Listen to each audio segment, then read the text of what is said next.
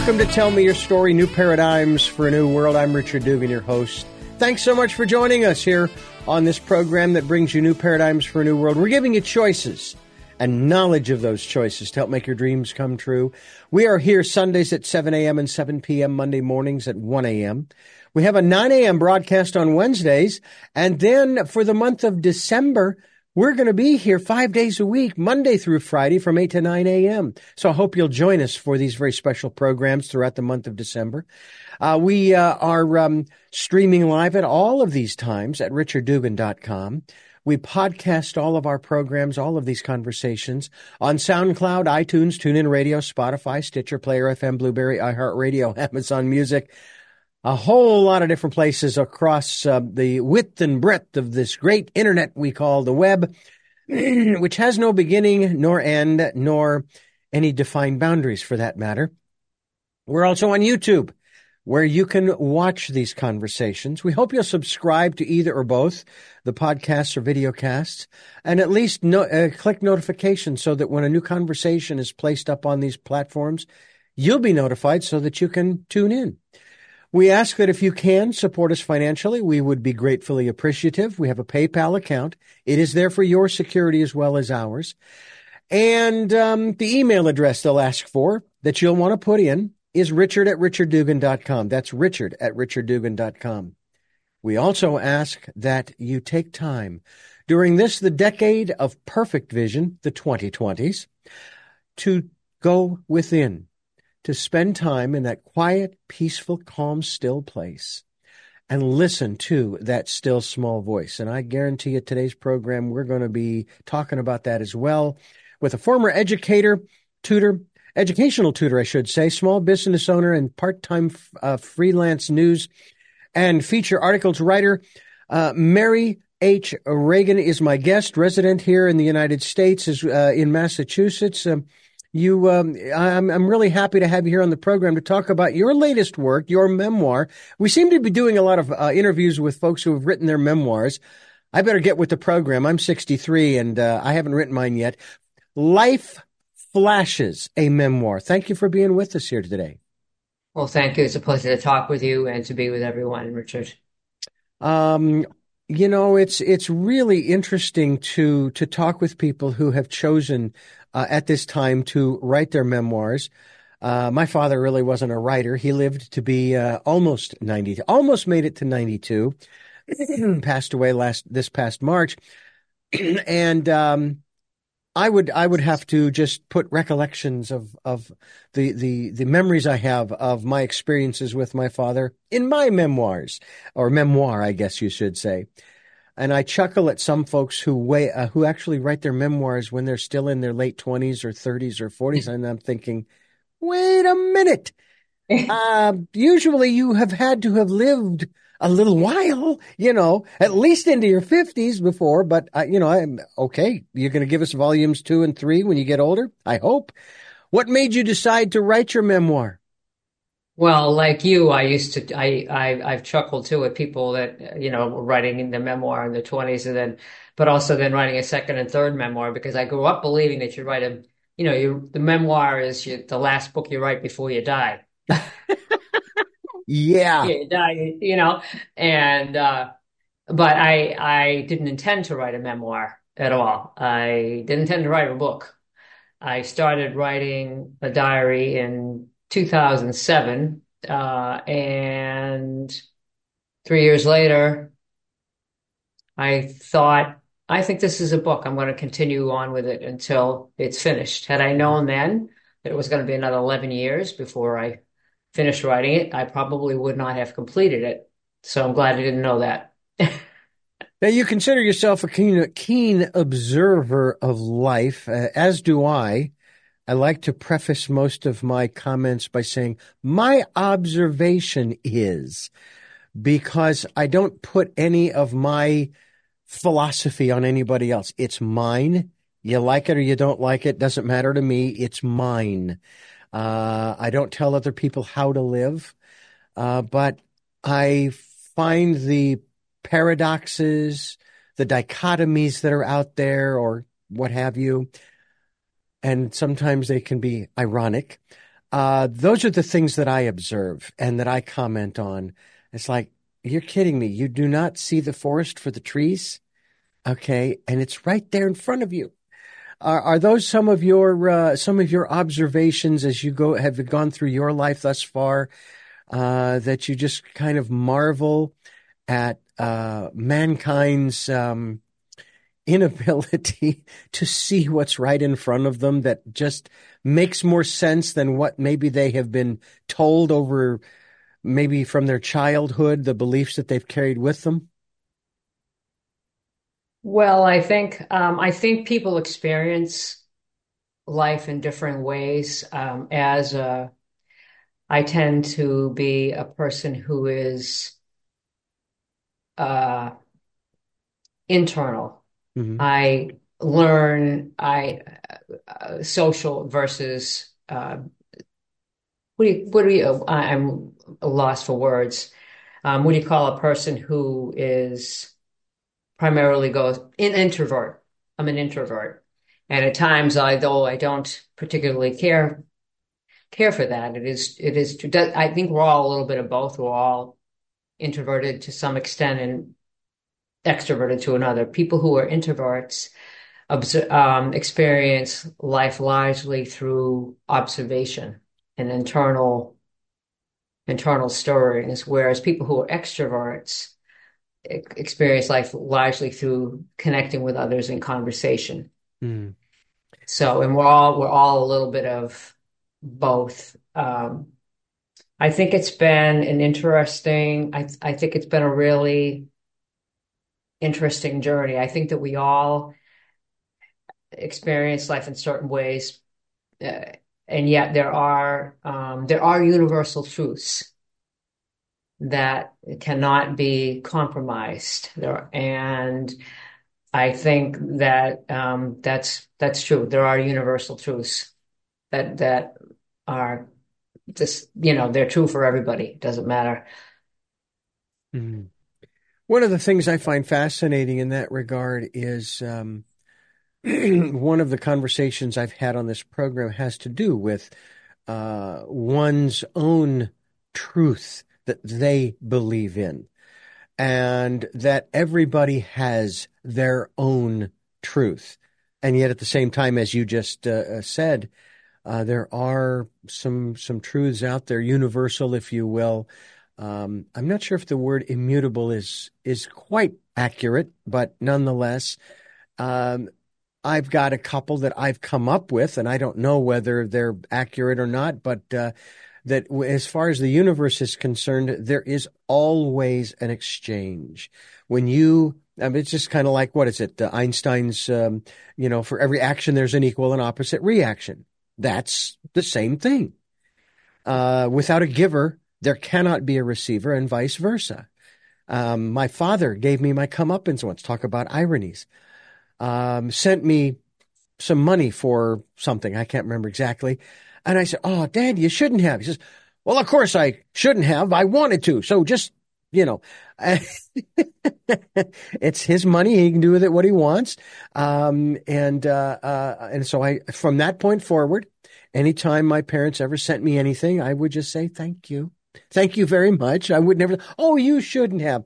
And yet we do that all the time with people who are generous to us, who are very gracious in their abundance and their prosperity in whatever form it takes, even if it's just their time. And they do it just maybe at the spur of the moment, that kind of thing. To me, that's one of those universal laws or truths, if you will. What are some of the ones that you have discovered? Well, I discovered when I began, about the time that I began writing the book, that without a relationship with God or a transcendent being, you can't um, you can't fully. No person can truly be successful, no matter how you experience God, and being meaning successful, meaning being at peace. And at the time that the book opened, I was very seriously ill, and I was I was near gravely ill, and I went outside one morning, on a January morning. I was very lightly dressed. And I thought, I don't think it can go on much longer this way, being this ill. And at the time, I didn't realize it, but I believe God was talking with me, because all of a sudden I said, no, I don't. And I believe that I was responding to a question that I was being asked. Is this how you want your life to end? And I said, no, I don't. And so then I began talking with God about why I had been ill for so many years, and things I did that I didn't forgive and I didn't believe were forgivable. And I suddenly heard a voice say to me, I forgave you for these things years ago. Mm. So I was really overcome, and tears were coming down this face. And I said, well, I was walking in early morning darkness at 5 a.m. and I turned onto this street called High Street. And I said, but Lord, I don't know how to go on. I don't know. I can't hold a job. I have difficulties with relationships. I'm not financially stable. And in the darkness of early morning light, I saw a spiritual hand reach down to me, composed of bright white light. And I heard God say to me, come with me. I'll show you how to live again. Mm. And on that day, I stopped ingesting prescription meds that I had been prescribed for 2 years, and I haven't ever been on them since. Boy, you're So not. without God, I would not, there isn't, without God, I would not, I wouldn't be here. Mm-hmm. I know I wouldn't have been able to overcome that. And, I wouldn't be able to be at peace the way I am now, and to bear with the times when, um, become difficult again. They become on a regular basis. They become difficult again. So, but um, I, as miserably as I do trust in God, and it enables me to, to bear with it, to bear with to bear with the discouragement, to bear with the disillusionment, and just put one foot in front of the other, and be at peace. Yeah, and a lot of times that requires us to be discerning of the from the outside world, discerning of those we surround ourselves with, because they can have either a beneficial or rather malevolent effect on our own psyche, on our own, what I like to call glasses half full versus glasses half empty, philosophical bent, if you will. I consider glasses half full, although I question what's the glass full of. That's what I want to know. I mean, little Irish cream, I'll take that, my favorite Well, beverage. I think it's important to, it's important to set limits with people, no matter Mhm. how, and it's also important to be, I disagree with the notion that there are toxic people. I find that offensive to say Mhm. about a person, because people who are, we are, we might, a person might turn, they're sick, they're ill, they are, um, they are in deserving of your prayer, and if and it may be difficult to be around them, and that's perfectly accepted. But you can, what really holds a relationship together, whether the relationship is going well or struggling, is goodwill. That's Mhm. really, people say, oh, it's all about how compatible you are, how much time you spend together. This is what the Mhm. world tells you all the time. It's Mhm. not. Yeah. Does that influence it? Yes, but does it control it? No, it doesn't. And if you can ex experience goodwill toward another person, um, no matter what the circumstances are. Again, it's not about circumstances. It includes, if you can experience peace and goodwill toward a person, what the circumstances of relationship that you share are, you will be able to, that relationship will persevere. Merrie Reagan is my guest. Her memoir is Life Flashes, a Memoir, which invites you, the reader, to re-examine divine existence and at the same time to reassess numerous aspects of life, both past and current. This book is available through Amazon as well, and will also be linked to her website, Merrie H. Reagan. That's MERRIEHREAGAN.com. Again, we'll be linked to that website. And we are talking with her here on Tell Me Your Story. I'm Richard Dugan, your host, and it is a pleasure to have Merrie Reagan on the program. One of the aspects of what we want to talk about on this particular program, because as we said at the front end of the program, it seems like a lot of folks are writing their memoirs.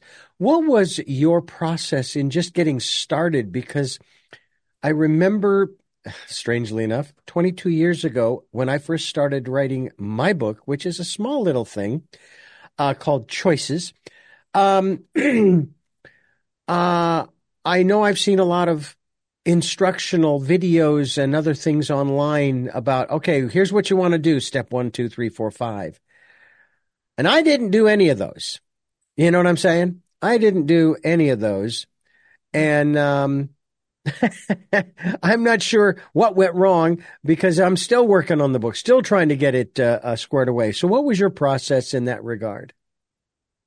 Well, let me talk about it process in terms of well, first of all, I didn't intentionally start to do it. I just sat down and started doing it. But I think when I think of writing, I think of the characteristics it developed in me, three characteristics that character building characteristics that it has developed within me. One is discipline, Mm-hmm.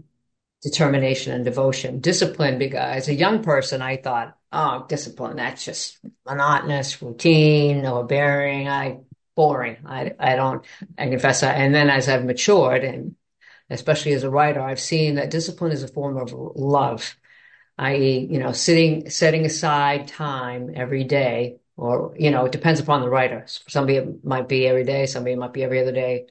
That's between you and um, you and God, Mm-hmm. and then accepting responsibility. So setting aside the time to write, and then accepting responsibility for what you were writing.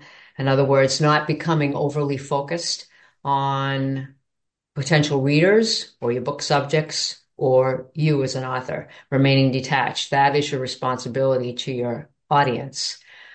And finally, regularly reviewing what you write, because I found a lot of, on a number of occasions, I would write something and say, yeah, that's true. That's good. And I'd look at it 3 weeks later. I say, oh yeah, that's good. Do not put that in the book. It's too, it's too revealing. It's very important. And I think it's very, important that authors be respectful of their audiences and not draw them too deeply into things that are beyond their ability to handle. And I find that people, there are writers who do that on a regular basis, and it's not effective writing. Okay, let me ask you about that then. How do you make that determination as to what the reader can handle? It almost goes to this whole concept of, for example, the government isn't going to tell us certain things because we can't handle it. Well, who are you to determine what we can and cannot handle, government? So how do you go about making that determination? Because that's a big responsibility in one sense. Well, I don't do it alone. For one thing, I know I can't handle it alone. I ask for prayer. I ask for help. Mm-hmm. I ask for divine guidance. And I just think I don't want to disrespect anyone, Mm-hmm. period. You may not agree with them. And it doesn't mean because you're setting limits, people think, oh, that you can't talk about difficult things. But you can. It's your responsibility to talk about difficult things. But it's your responsibility as a writer to talk about those things and respect everyone who's involved, Mm-hmm. regardless of any personal feelings, period. And in doing so, it actually enlightens your audience and it clarifies the issues that you want to discuss because they're not about you or your feelings Hmm. about somebody else. It's about, I'll give you an example. Hmm. One summer, family members came from out of state to visit with one another. And then some came from England, some came from Pennsylvania, some came from Texas, and then all of a sudden, everybody left. No word, no nothing. And at first, I was upset about it, so I didn't go into I didn't go into the details of it because um, it wasn't, it wouldn't help the audience anyway. Speculating as to why. I don't know why. How do I know? Yeah. But what I did find, it bothered me at first, and then I remembered when I was an adjunct instructor at a community college. I was doing a teaching class on business communication, and I remember this textbook I was using, and it said 93.3% of the meaning of what people say to one another is clarified through non-verbal signals, not Mm. words. And if people are questioning the veracity of what a person's saying, they don't rely on words. They rely on nonverbal cues. And I found that fascinating. And so what that said to me is that when people left, it said the relationship's changing, the old way of relating. It wasn't, it probably was not the most healthy way to do things, but what they were saying is that the old way of relating to one another is passing away. Mm. It's not working anymore. And people go through these kinds of cycles, whether they're living together or not, on a regular basis. And so that's passing away. So it's important in the meantime to maintain a sense of goodwill with and not, blame. Blaming's just a way of avoiding responsibility, period. Hmm. Hmm. Just being respectful. And sometimes the people themselves they don't know. They just know that then something's changed. They don't know how to talk about it. They don't know how to, they're not able to process it. They're grieving. They go. Maybe it's not always, um, the preferable way to handle it, but that's how they do it. So it's important to, just respect that the old way is passing away and that a new way is emerging and that it's important to be kind and respectful and cooperative in the meantime. Mm. Make sense? Yeah, indeed, it does make sense. Yeah. A matter Yeah. of fact, I've often said this about my career in broadcasting. When I started at the age of 19 and started doing interviews shortly thereafter and have been doing them ever since, that if anybody had really been following my career, my interviews and so forth, and taking notes, by this time they would probably be able to write my unauthorized biography because I share about me. Now, Mhm. the one rule I really work hard to try to adhere to is I don't share about someone else's experience that I may have been in the presence of, because that isn't my story. That's Mhm. theirs. Mhm. And so I try only to relate what I have experienced in my life.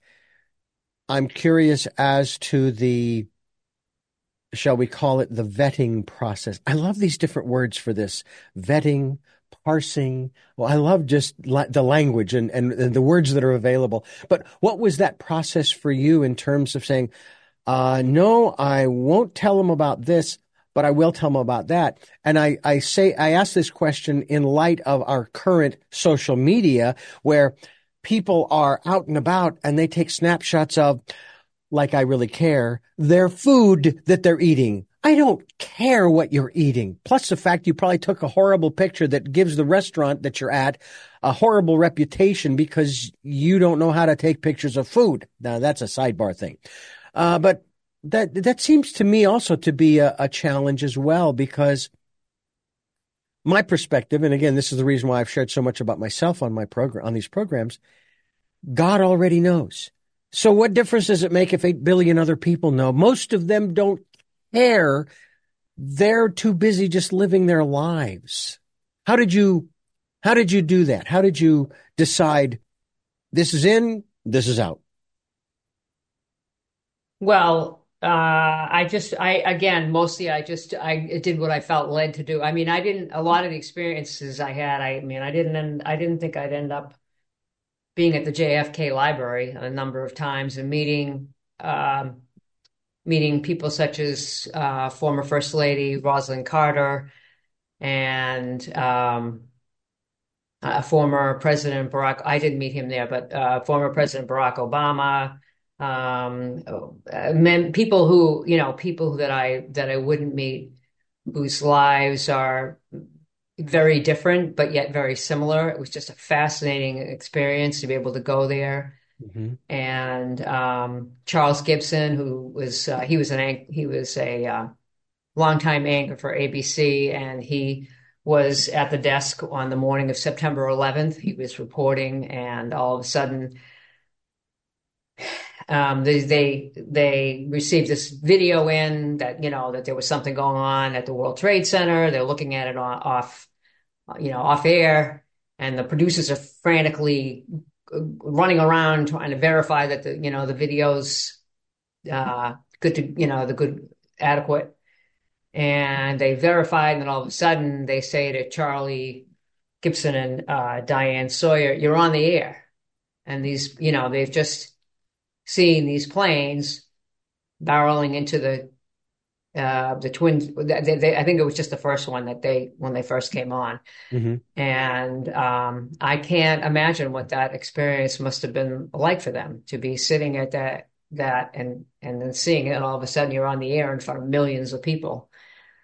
And Charlie said that for weeks, he said, I mean, I don't know why, it kind of still makes me a little cheery. He said for weeks after that, when he was on or off the air, he found himself becoming tearful because he remembered the facial expressions of people that he talked with, and, um, you know, events of the day. All the work that I remember was fascinating listening to Rosalind. I know the late Rosalind Carter, when she came to the JFK Library, all talked about all the work that she did to help people with mental illness. When I was growing up in the 60s, I mean, so many things were going on then. There was TV was new. Mm. TV was only like 8 years old around the time that President Kennedy was assassinated. We had the space race going on. The United States was in the space race, and John Glenn had just gone around the world 3 times, and Yeah. then 1962,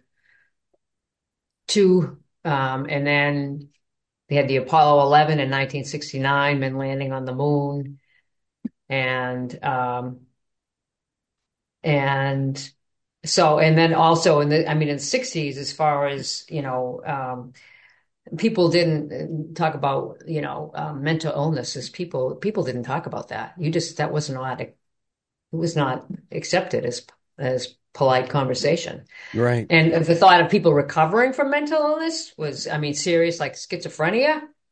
That was not. You didn't even mention that. And all these years later, she came to talk about how all the work that she did she saw patients living in deplorable conditions in state hospitals. They were overcrowded. You'd have 12,000 patients in a hospital that was designed for 3,000 people over medicated, and patients weren't able to be involved in decisions for their care for the most part. And she was instrumental with many other people in changing that, and the deinstitutionalization of hospitals, getting people who are able to be in, day programs, not being hospitalized or being in residential homes so that they would not, to encourage their well-being. So that a lot of things, and then also I worked with a psychologist for 10 years, and when he started out, he was working with people who were schizophrenic, and two of the people that he worked with recovered fully. I was like, "What?" Mm. I said, "Oh, how did that happen?" He said, "I said, well, first of all, can you explain to me what schizophrenia is? Because I think a lot of the terms they use, when somebody says, 'Oh, she's schizophrenic,' it doesn't really welcome a person to talk with that person. It's some of the terms are used." But anyway, he said, usually, very simply stated, a person who's schizophrenic is somebody who's experienced a very traumatic life event and they can't handle it. So they invent a person that they want to be Hmm. instead of that enables them to escape, dealing Yeah. with. And I said, well, how did you, because psychologists um, they can't, they don't use medication. They're not allowed to. Right. And so I said, well, how are these people healed? He said, I believe that they were healed because over time they simply felt that they were heard, and they began to trust, you know, trust and move forward. And because they trusted God, trusted life, they began to go, they were healed and they moved forward. Now, your memoir spans basically about 14 years into 2021, which was, I don't want to say it was the halfway point necessarily, but we were into the pandemic.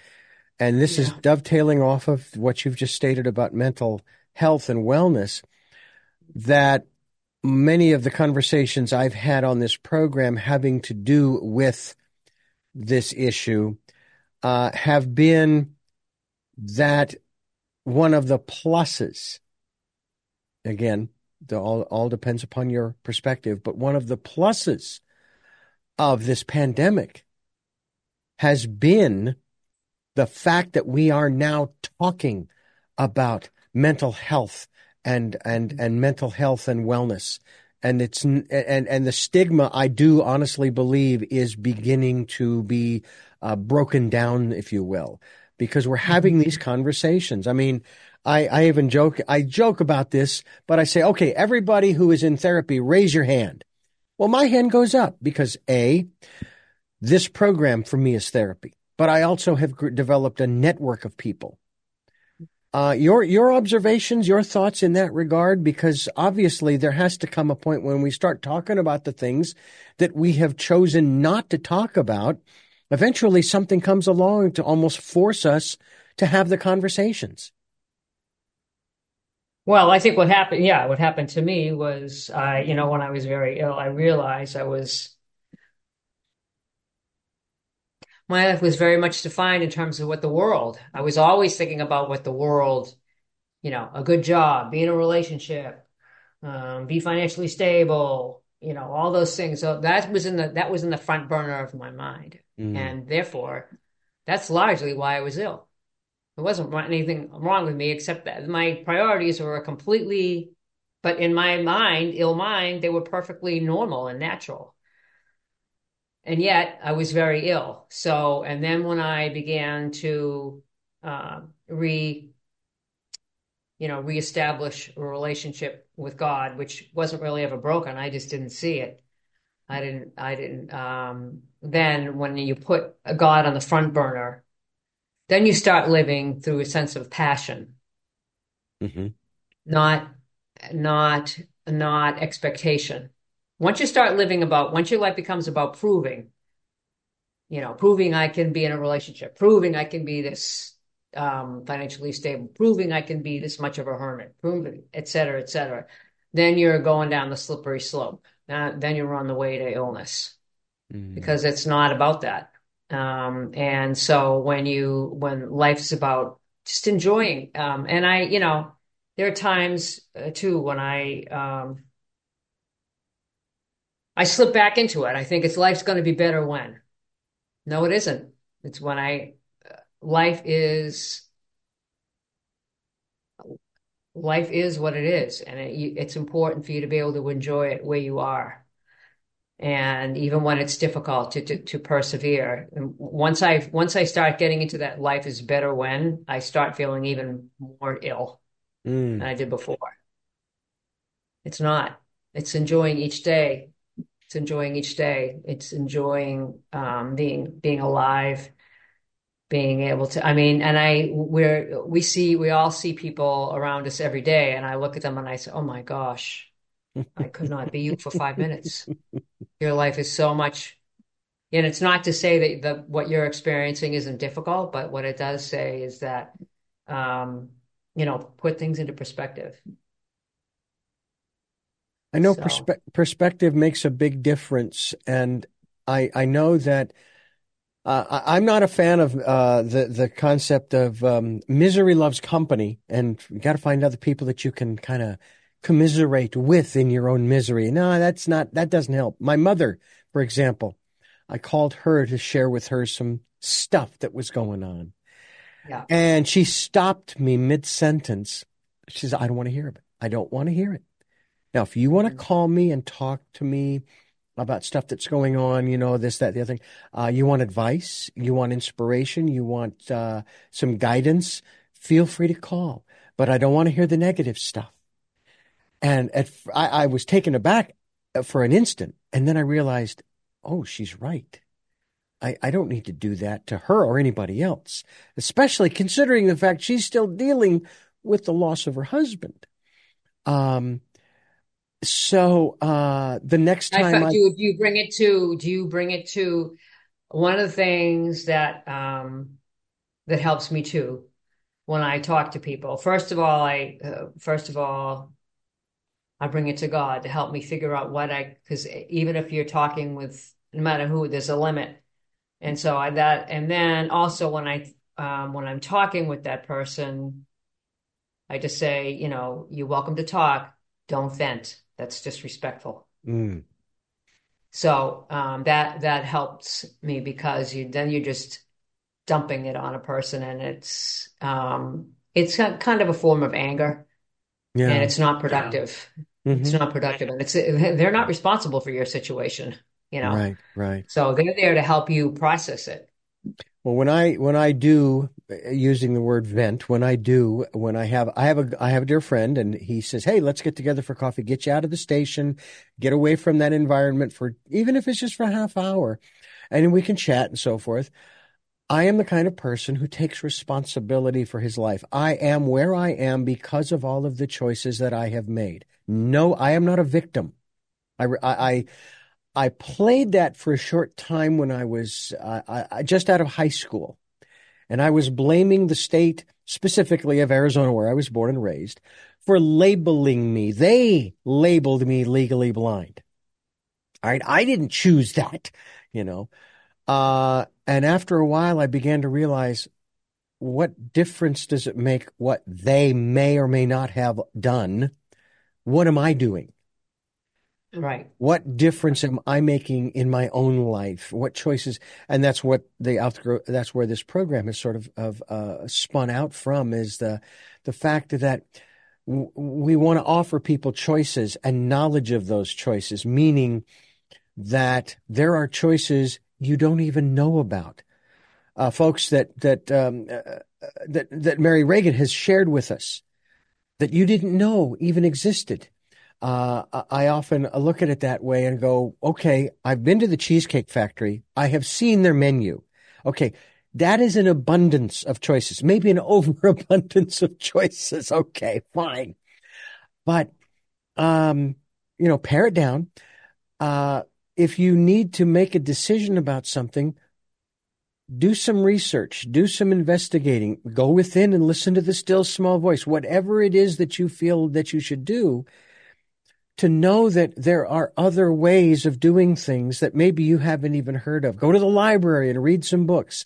That's the beautiful thing about reading so many Yeah. different books. You I are think it's also a important. voracious reader, if I'm not mistaken, and that, I'm sure, enlightens you as well. Well, I wouldn't say I enjoy reading. I wouldn't say I'm a voracious reader, but I'm finding now late in life, I think it's important to balance, time you spend being inward and alone with community, with people in community. I started recently going to church services again on a regular basis, and I have been in and out of church all through life. And what I'm finding is that I've been so um, defensive, I think, about faith matters Hmm. and maybe a little angry, maybe, I don't know, fear of commitment that I've been pushing the church away instead of and lately I've been going regularly, and I said, you've been so angry and defensive, you don't see all the good stuff that's here. And I just, I don't want to, a lot of times I find because I think too much, thinking isn't always a good thing. It's not always a good thing. I just been a pleasure to go to church and just sit and be still. What is Hmm. that from the Bible? Be still and know that I'm God and Exactly. not have an agenda. And that's Mhm. helping me to um, process and to, I enjoy all kinds of things. I'm a ballroom dance student. I've been a serious ballroom dance student for 7 years, and it's really taught me so much about balance, about posture, dancing, social skills, coordination, eating habits. I enjoy house cleaning. I enjoy working in the yard. I enjoy going to movies. Um, but I think it's also really good to, going back to the original point, that it's really important to balance alone time with being in community with people. Because it gets, again, it's personal perspective is good. It's only it's only a piece of the pie. Oh, So absolutely. Yeah. they're both, I mean, too much community isn't healthy, too much being alone isn't. So balancing both is really important. Life Flashes, a memoir. Merrie Reagan, my guest, and you are listening to Tell Me Your Story. I'm Richard Dugan, your host, and this is really a very fascinating conversation we're having. From my perspective, I'd like to think that you folks are enjoying it as well. I'm curious about your upbringing philosophically. I mean, I was born and raised a Roman Catholic. I had also the great pleasure after with my first wife, my first marriage, of being introduced to the Eastern Rite of the Catholic Church, still under the Pope, Byzantine Rite of the Catholic Church. And you talk about seeing the good things. I still do, even though I may not be a practicing Catholic anymore. I love the ritual and the ceremony and the traditions. They can be so beautiful and meaningful, especially as we're conversing here around this time of the year with the various holy days and high holy days and so forth. But I'm also intrigued by Judaism in terms of the holidays. Of course, I also found out that Hanukkah was not a major holiday or holy day, if you will, or period in the Jewish calendar. But nonetheless, I have a great deal of reverence for Judaism, and I'm wanting to learn about all of the different philosophies. What about your upbringing? Yeah, I was brought up Roman. I was brought up Catholic, and I had recently had a conversation with someone, and I was talking about how I don't go to one church. I go to this church for this thing, and this church for that thing, and this. She's, oh, okay. So now I understand that. Yeah, there are people that we call Roman Catholics, but you're what we call a Roman Catholic. So I think that's what you are. I said, I think that's it. But I mean, oh God, talk about changes when we were growing up, and you'll remember this too. I mean, I remember going to church on Easter Sunday and kissing the cardinal's ring. It was Easter Sunday, so it's a high mass. They have incense. Cardinal Cushing of Boston is processing toward the back of the room. He extends his hand toward me with a ring, and you kissed it. And I remember later, I remember that was like one of the first times I understood what holy fear was. I mean, Mm, he radiated joy.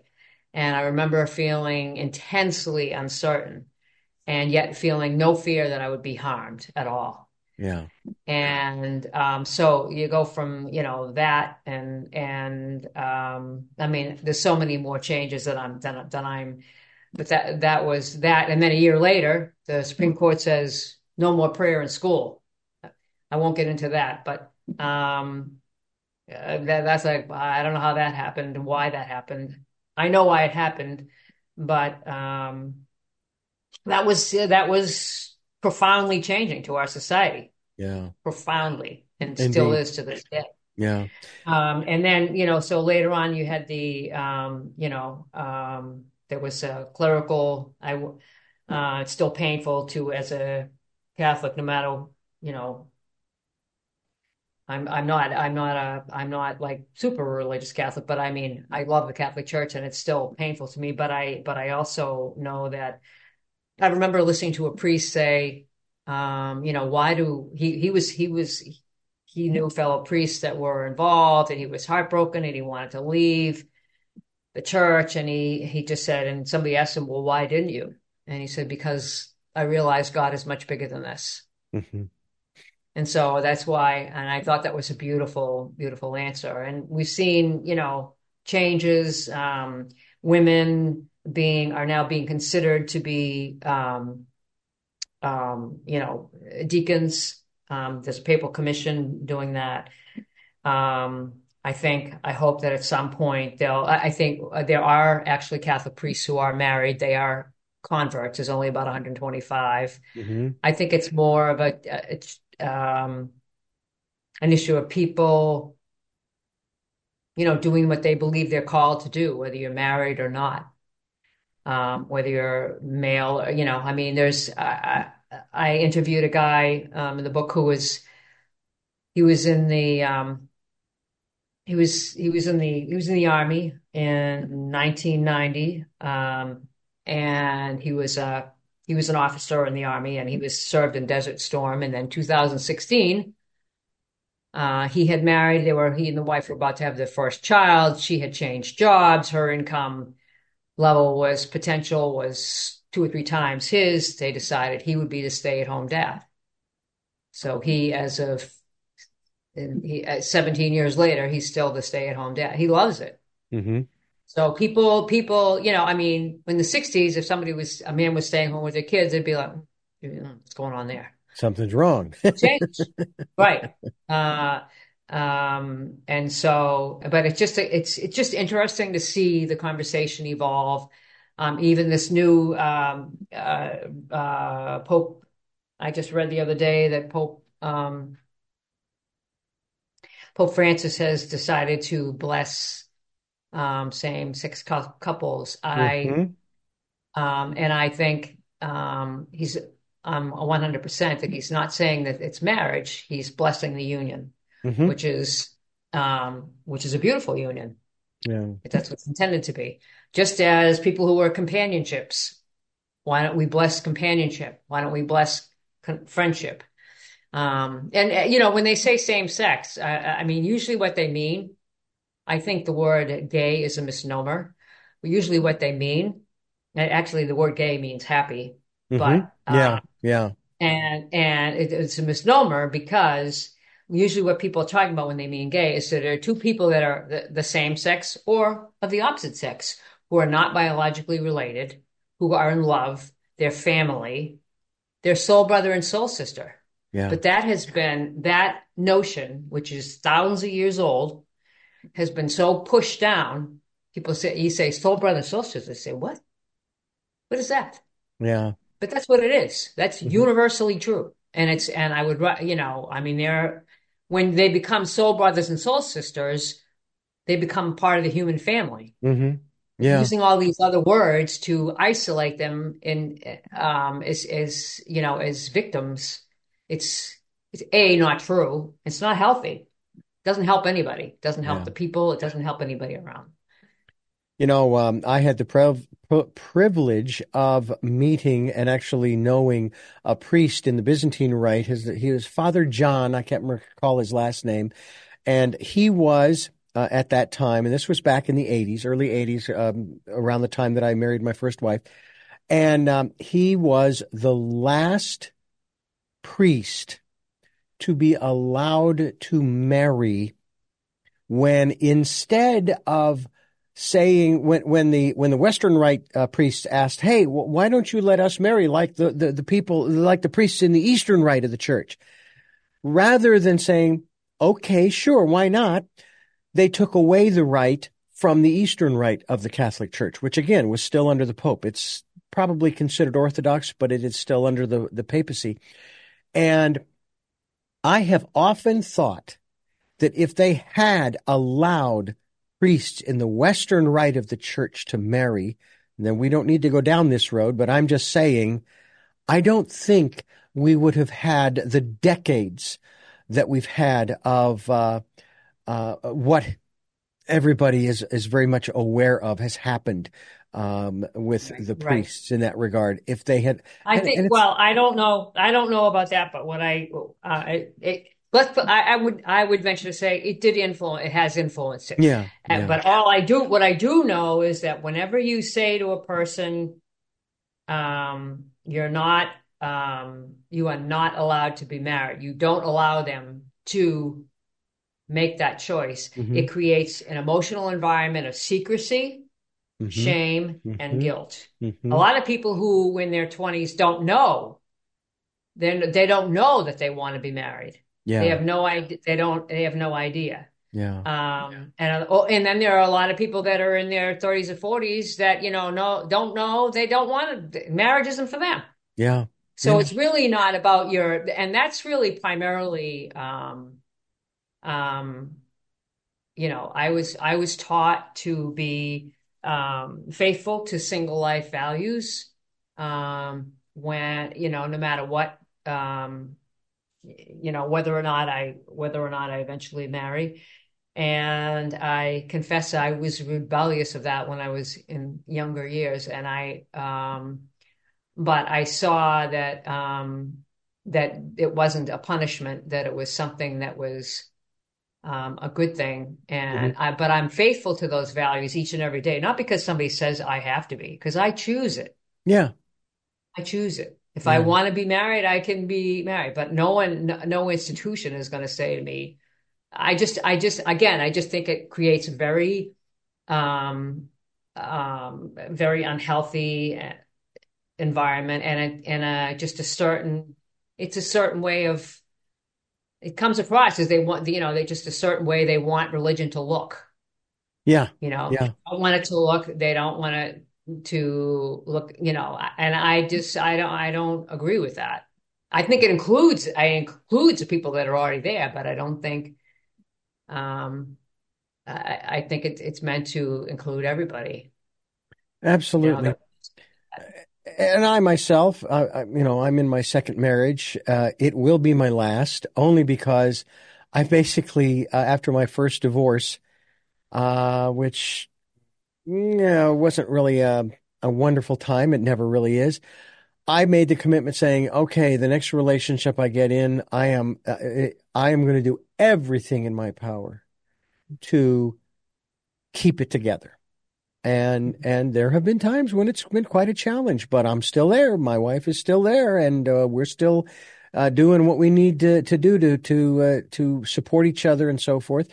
And I have to give my parents a lot of credit because of the fact that I recognized early on, even in my first marriage, how they were married for almost 62 years at the time of my father's passing this year. I figured, first of all, they had gone through marriage encounter back in the 70s. And they had the experience, even though maybe it was only 20 or 30 years, it didn't matter. They had 20 or 30 years of experience. Why wouldn't I go to them to seek advice on certain issues, you know? And I did. And they were very helpful at the times that I did go to them. And even to this day, in my present relationship with my wife, my mother is just beyond supportive. But one of the things that she taught us all is She does not, and neither did my father. They did not stick their noses in where they weren't asked. Mhm. They might internally have their own personal observations, but they never shared them with anybody. And it wasn't like that. It was only if we came to them as the kids, in the family. And they really did respect, our relationships. They supported us in every way that they could. And I think that a lot of folks don't recognize the people around them. You talk about community, and sometimes we don't recognize the support that's right in front of us, right? I think no kids really, no child really. Uh, um, I mean, divorce is not an easy thing for anybody, but in fact, relationships change every day. Hmm. There's divorces and deaths and sense and relationships every day, and no child really truly cares whether or not their parents are happily married. What they do care is that their parents love each other. That's all. And that they love them. They Hmm. could care less about, you know, whether or not they're physically together. Yeah, So, um, it's you it's a know, very that's a good point. I think that's a very valid point. And I would have to and say I that wasn't really ready to yeah. say that until after because I was influenced heavily by upbringing to say that until after my parents died. Mm. Well, I feel very fortunate that I didn't. I often say that it's my And I my know that they love one another, and I yeah, know that they love us. That's all yeah, that matters to yeah. me. And I I didn't. know they loved other people. Duh. We all love other people. Yeah, You know, this idea that there's just the one and then nobody else ever matters as much is just not true. yeah, We love yeah. all kinds of people for all kinds of reasons. That's what Jesus would have wanted us to do. Exactly, exactly.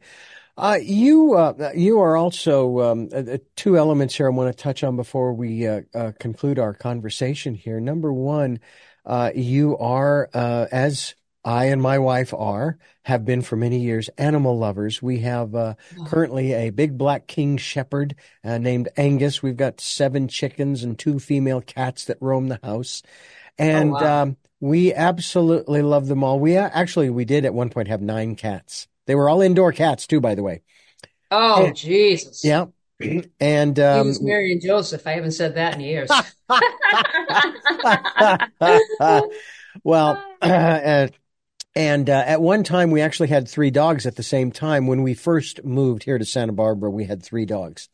Um, but you also have a dog. If I'm correct in the pronunciation, Jura is the dog's name? Yeah, he was born in Scotland. One of my nephews, when he was a Labrador, so he was a wanderer, Oh. and he often go off. And my nephew he's of Scottish descent too, and he'd say, "Jura, Jura, where are you?" He was a Well, lab. He was a one. Well, they're not all the same. no, Yeah, Jura's passed away. He's yeah. But passed he was away. rather influential in not just your Oh, life, but also in the book that you have presented to us yeah. that we're talking about here on the program today called Life Flashes, a Memoir. Tell us about Jura's impact. He taught me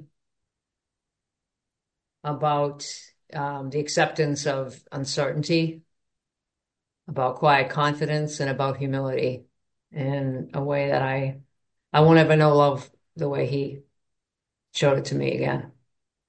Um, from a animal perspective. Um, and he could be mischievous too. He could be, but in all the years we were, he gave him care for 10 years, and all those years, not ever did I ever see him do a mean, nasty, greedy, selfish thing ever. That's the truth. That's truth. It's not, I didn't make it up. It's truth. And yet, there were times when he could be full of holy mischief. I'd be coming home from I'd be coming home from the grocery store and I'd be unloading the SUV, the mini SUV with grocery bags, and I'd have a couple in my arm, and he'd jump out of the car and he'd be like, "Oh, sorry, I'm going out. I'm going to run off into the yard. I'm going." Yeah. And he'd have a smile on his face. You knew Yeah. you knew he was being naughty. But Yeah. he would come back. He gave me uh so much. I mean, I didn't intend to adopt him either. He was a brother's dog, and then um the brother and family, and they had just moved here from England, and I said, look, I'm not working. They had one child, but by the time they moved here, they had three children under the age of 5, and he travels a lot with business. So I said, well, if you want, I'll walk him every day. I'm not working. So I said, okay, and they said, oh, that would be good. So we started walking together, and a year later, they decided to move into Boston because they wanted to be close to the schools, the preschools their kids were going to. Hmm. So they said, well, listen, why don't we, he can be with, Jura can be with you during the week, and then he'll come back to us on the weekend. I said, okay. I had never lived with anybody, had anybody in the house with me since I don't know, I left home like, I don't know, 30s. Hmm. And I was like, oh, what's this going to be like? But after he was there one day, I just felt so free being around him. Hmm. Um, and he loved to walk though. If you didn't, we walked like 4 or 5 hours a day. Oh, You did, wow. that was what he was used to. And if you didn't go, he'd go. He would find a way to go out of the house, and he'd be like, I'm going, you know. Yeah. And he was a kind of person. He was a kind of person. He was the kind of dog that, for example, if I had a friend, or I remember a friend coming over, and we were talking on the love seat couch, and he was laying on a rug in front of us, and he's looking at me like, and so he wants to come up, and he's starting to feel a little possessive of me, holy possession, I would say. And he wants to come up on the couch in between us. Yeah. And I say, okay, meanwhile, then, maybe a few months later, I go to bring him to the laundromat, and there's this young girl there, and within 5 minutes he's in her lap. Mm. you know I say, that's cool. Just, by the time I leave here, he's coming home with me. Oh, I love it. Well, Yeah. I know that No. a lot of folks also, when they have animals, they and I know that we've done this with ours. They tend to treat them like their children. But you, in addition to your dog, you also have worked with a lot of children over your life, and I'm curious as to the relationships that you've developed in that regard, and how you worked with these kids. Well, I haven't worked with kids for a while. I have, as far as motherhood goes, I've had a chance to, when I was an elementary education tutor, um, I've had moments, there's been moments for me to exercise motherly inclinations toward the children I taught, toward nieces and nephews. Um, I wasn't, I was not called to be a biological mother. Hmm. And it took me a long time because for years I thought, well, if even if you're not married, you should be with kids somewhere. You're not really a woman if you're not, you don't have kids Yeah. somewhere.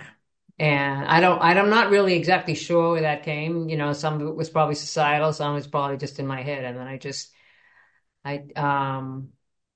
I just, after decades, I let it go. Mm. I love children. I hope to someday meet someone with children. Of course, they're going to be all grown up. Yeah. Um, but,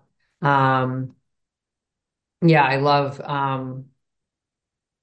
I enjoy talking with I don't talk with my nieces and nephews often now because they're all in different parts of the country. But I find it fascinating to talk with young people about their perspective um, about life and to see that we're all, that to close the gap between the ages, so to speak, when you talk with a young person that, age doesn't, there's still, we have there's much that we can share and learn from each other. I found it interesting, a survey that just came out. It had to do with the holidays and that the typical holiday party, if you will, office party Yeah. for young people, they would like to have basically an afternoon party, but more importantly, they don't care about the alcohol. Whereas folks who are much older at those holiday parties they want the alcohol. And it's interesting how those kinds of things have changed in terms of what's important to the younger set. I know there have also been a lot of criticisms of the generations below us, you and I, in terms of whether they care or not about this, that, or the other thing. And it's like, well, yeah, but they have to find themselves just like we did, you know? Yeah. They're really not that much different. I went No, to not really. no, they're not. Yeah. But it's a societal thing that, I mean, I never understood this, labeling Generation X and Generation this and Yeah. Generation. It makes no sense to me at all. But I just went to a wedding about a couple of months ago, a family wedding, and they decided to bring in an Elvis impersonator to their wedding. Now, I had never seen that. It was hilarious. I mean, I think it might have been somebody that that they knew. Yeah. He wasn't like a super professional, but he was funny. He could sing. Hmm. And it was just, I was like, oh, this is cool. At first Yeah. I was like, what the heck? This is a wedding. And then it was so funny. It was like everybody was into it. Oh, that's hilarious. In my 80-year-old, I'm sorry, 89, in my 90s-year-old uncle was, we had times when we were dance, we were all in a big circle and people would step into the circle and dance. And my 92-year-old uncle was dancing. It was Mm. amazing, Yeah. amazing. Talk about bridging the gap and still, has lost his wife of many years, a few years ago. And Yeah. he can still smile. He can still laugh just like he always did. Yeah. Well, I have to say that my mother, she's 89 this year. And as I Yeah. said, still grieving, I'm sure, over the loss of her husband, my father, who is not just How a long father, ago? March 1st of this year. Oh, okay. So Yeah. it's, yeah. He was not just a father, he was a grandfather and a great grandfather. And Well, she, he said to me, my uncle, just to sure. comfort, Hmm. as I mean, I remember when it first happened. I mean, of course, he still loves her, but I remember when he first said it. He said, "1 minute you feel like okay, I can deal with this, and the next minute you're." I said that, and I felt that way too. When both my parents are gone too. Mm, 1 minute but in some ways, I feel as though you don't know how. yeah. But through the years, you get used to the physical loss. I don't know how you do that, but you do. And in some ways, I feel as though both relationships are increasingly healthy because they're not in pain anymore. Well, there's that, and I can now talk to You my know? father anytime I want. Yeah, yeah, yeah, I yeah, don't have to yeah. pick up the phone and dial him. Um, Right, I want to, right. yeah, I want to ask you real quickly Yeah. about some advice, if you can give to those listening, in regards to, or tips, if you will, in regards to helping to overcome a lot of the self-talk, the defeating self-talk that obviously it's going on all the time. It's part of what is referred to these days, or has been referred to in the last few decades, as the monkey mind, that just we want to succeed, but there's something inside of us that for some reason is not really on our side sometimes. How do we overcome that? What are some of the things you might offer? Well, I think again, putting, trusting God even when when you don't understand. I'm finding age is helping me with that. I don't have to understand things. I don't have to like them. I remember saying that. I'd saying to God, well, I do love you, but I really don't like what's going on. God says, that's cool. All I ask is that you trust me. Yeah. So, and I would just say, I remember another time, saying, God saying to me in prayer, you're not bitter about these circumstances. I'm like, what? What are you talking about?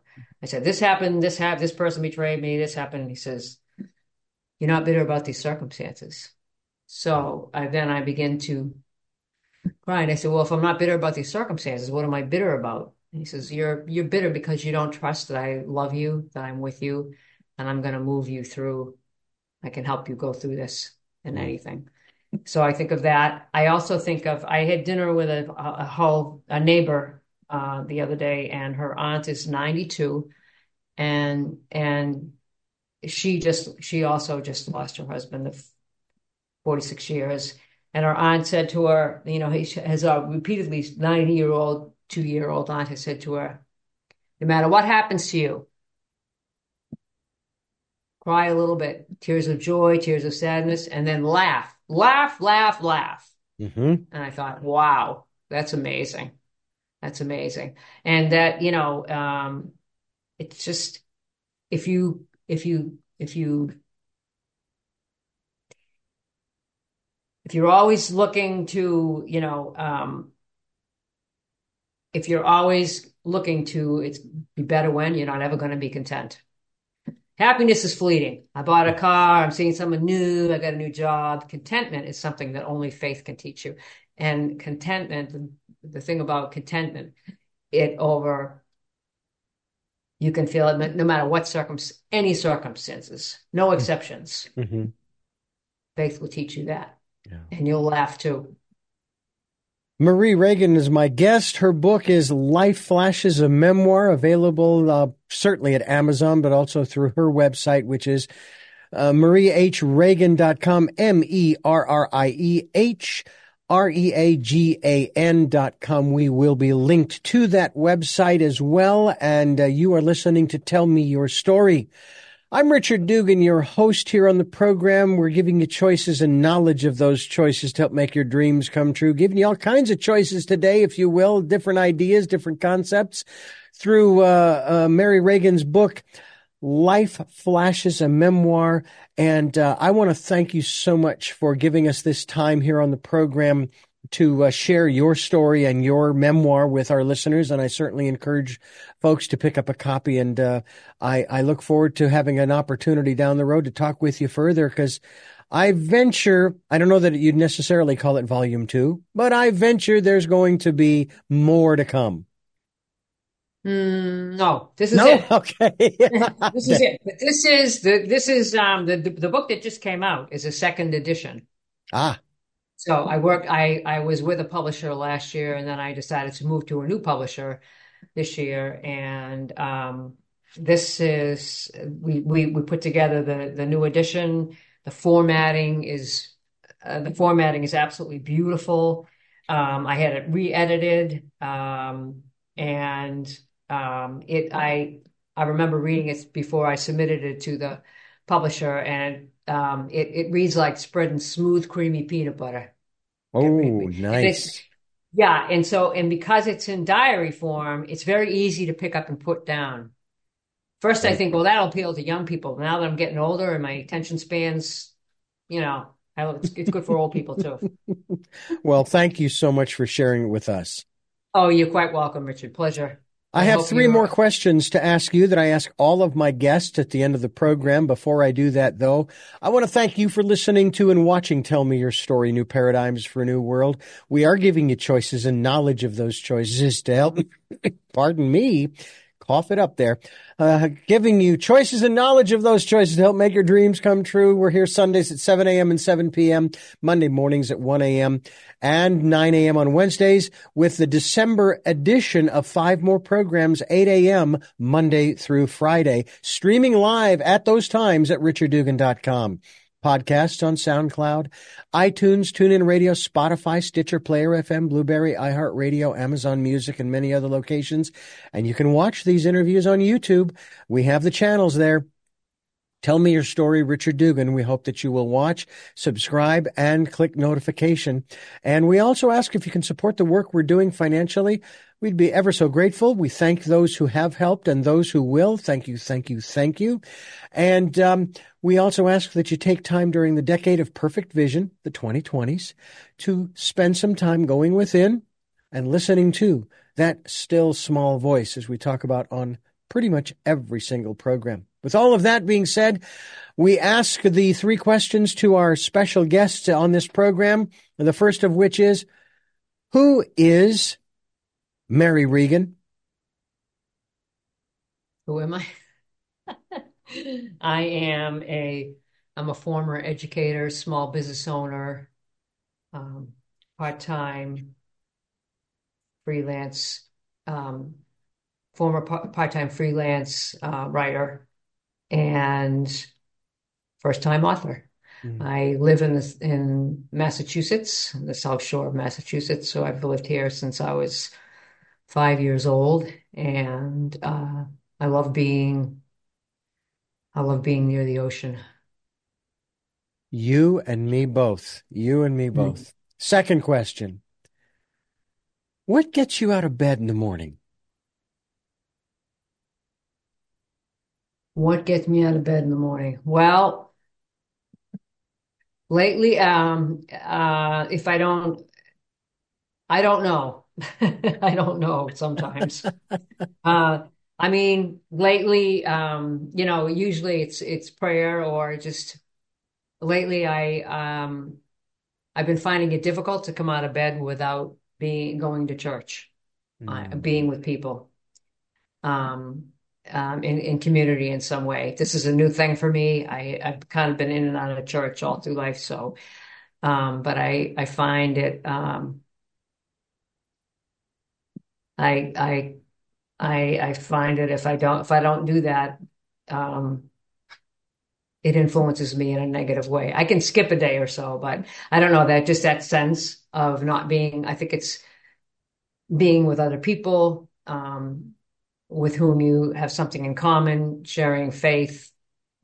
Dance is another thing. I mean, that helps me get out of bed for the similar reasons. So I guess. And finally, what was your best day? No such thing. Every day is every day is the best day. Every day that you're, every day that you're, every day is a good, there's very, as you go through the years, there's success and failure feel very similar. They're not the same. I'm not saying that, but they're all very similar. So when you embrace them as such, you don't experience these highs and lows of mood that you did in the past. It's just as gratifying to persevere through challenges as it is to persevere through successes that change your life in ways that are challenging. So, once again, I really do appreciate your time. Thank you so much for sharing with us here on the program. You're welcome, Richard. Good wishes to you. And I thank you for listening to and watching Tell Me Your Story, New Paradigms for a New World. Until our next broadcast, podcast, videocast, love to Lol.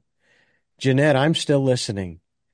Dad, continue to be happy because I am. Smokey, I will see you on the other side. And to my dear friend Zorro, aho, aho.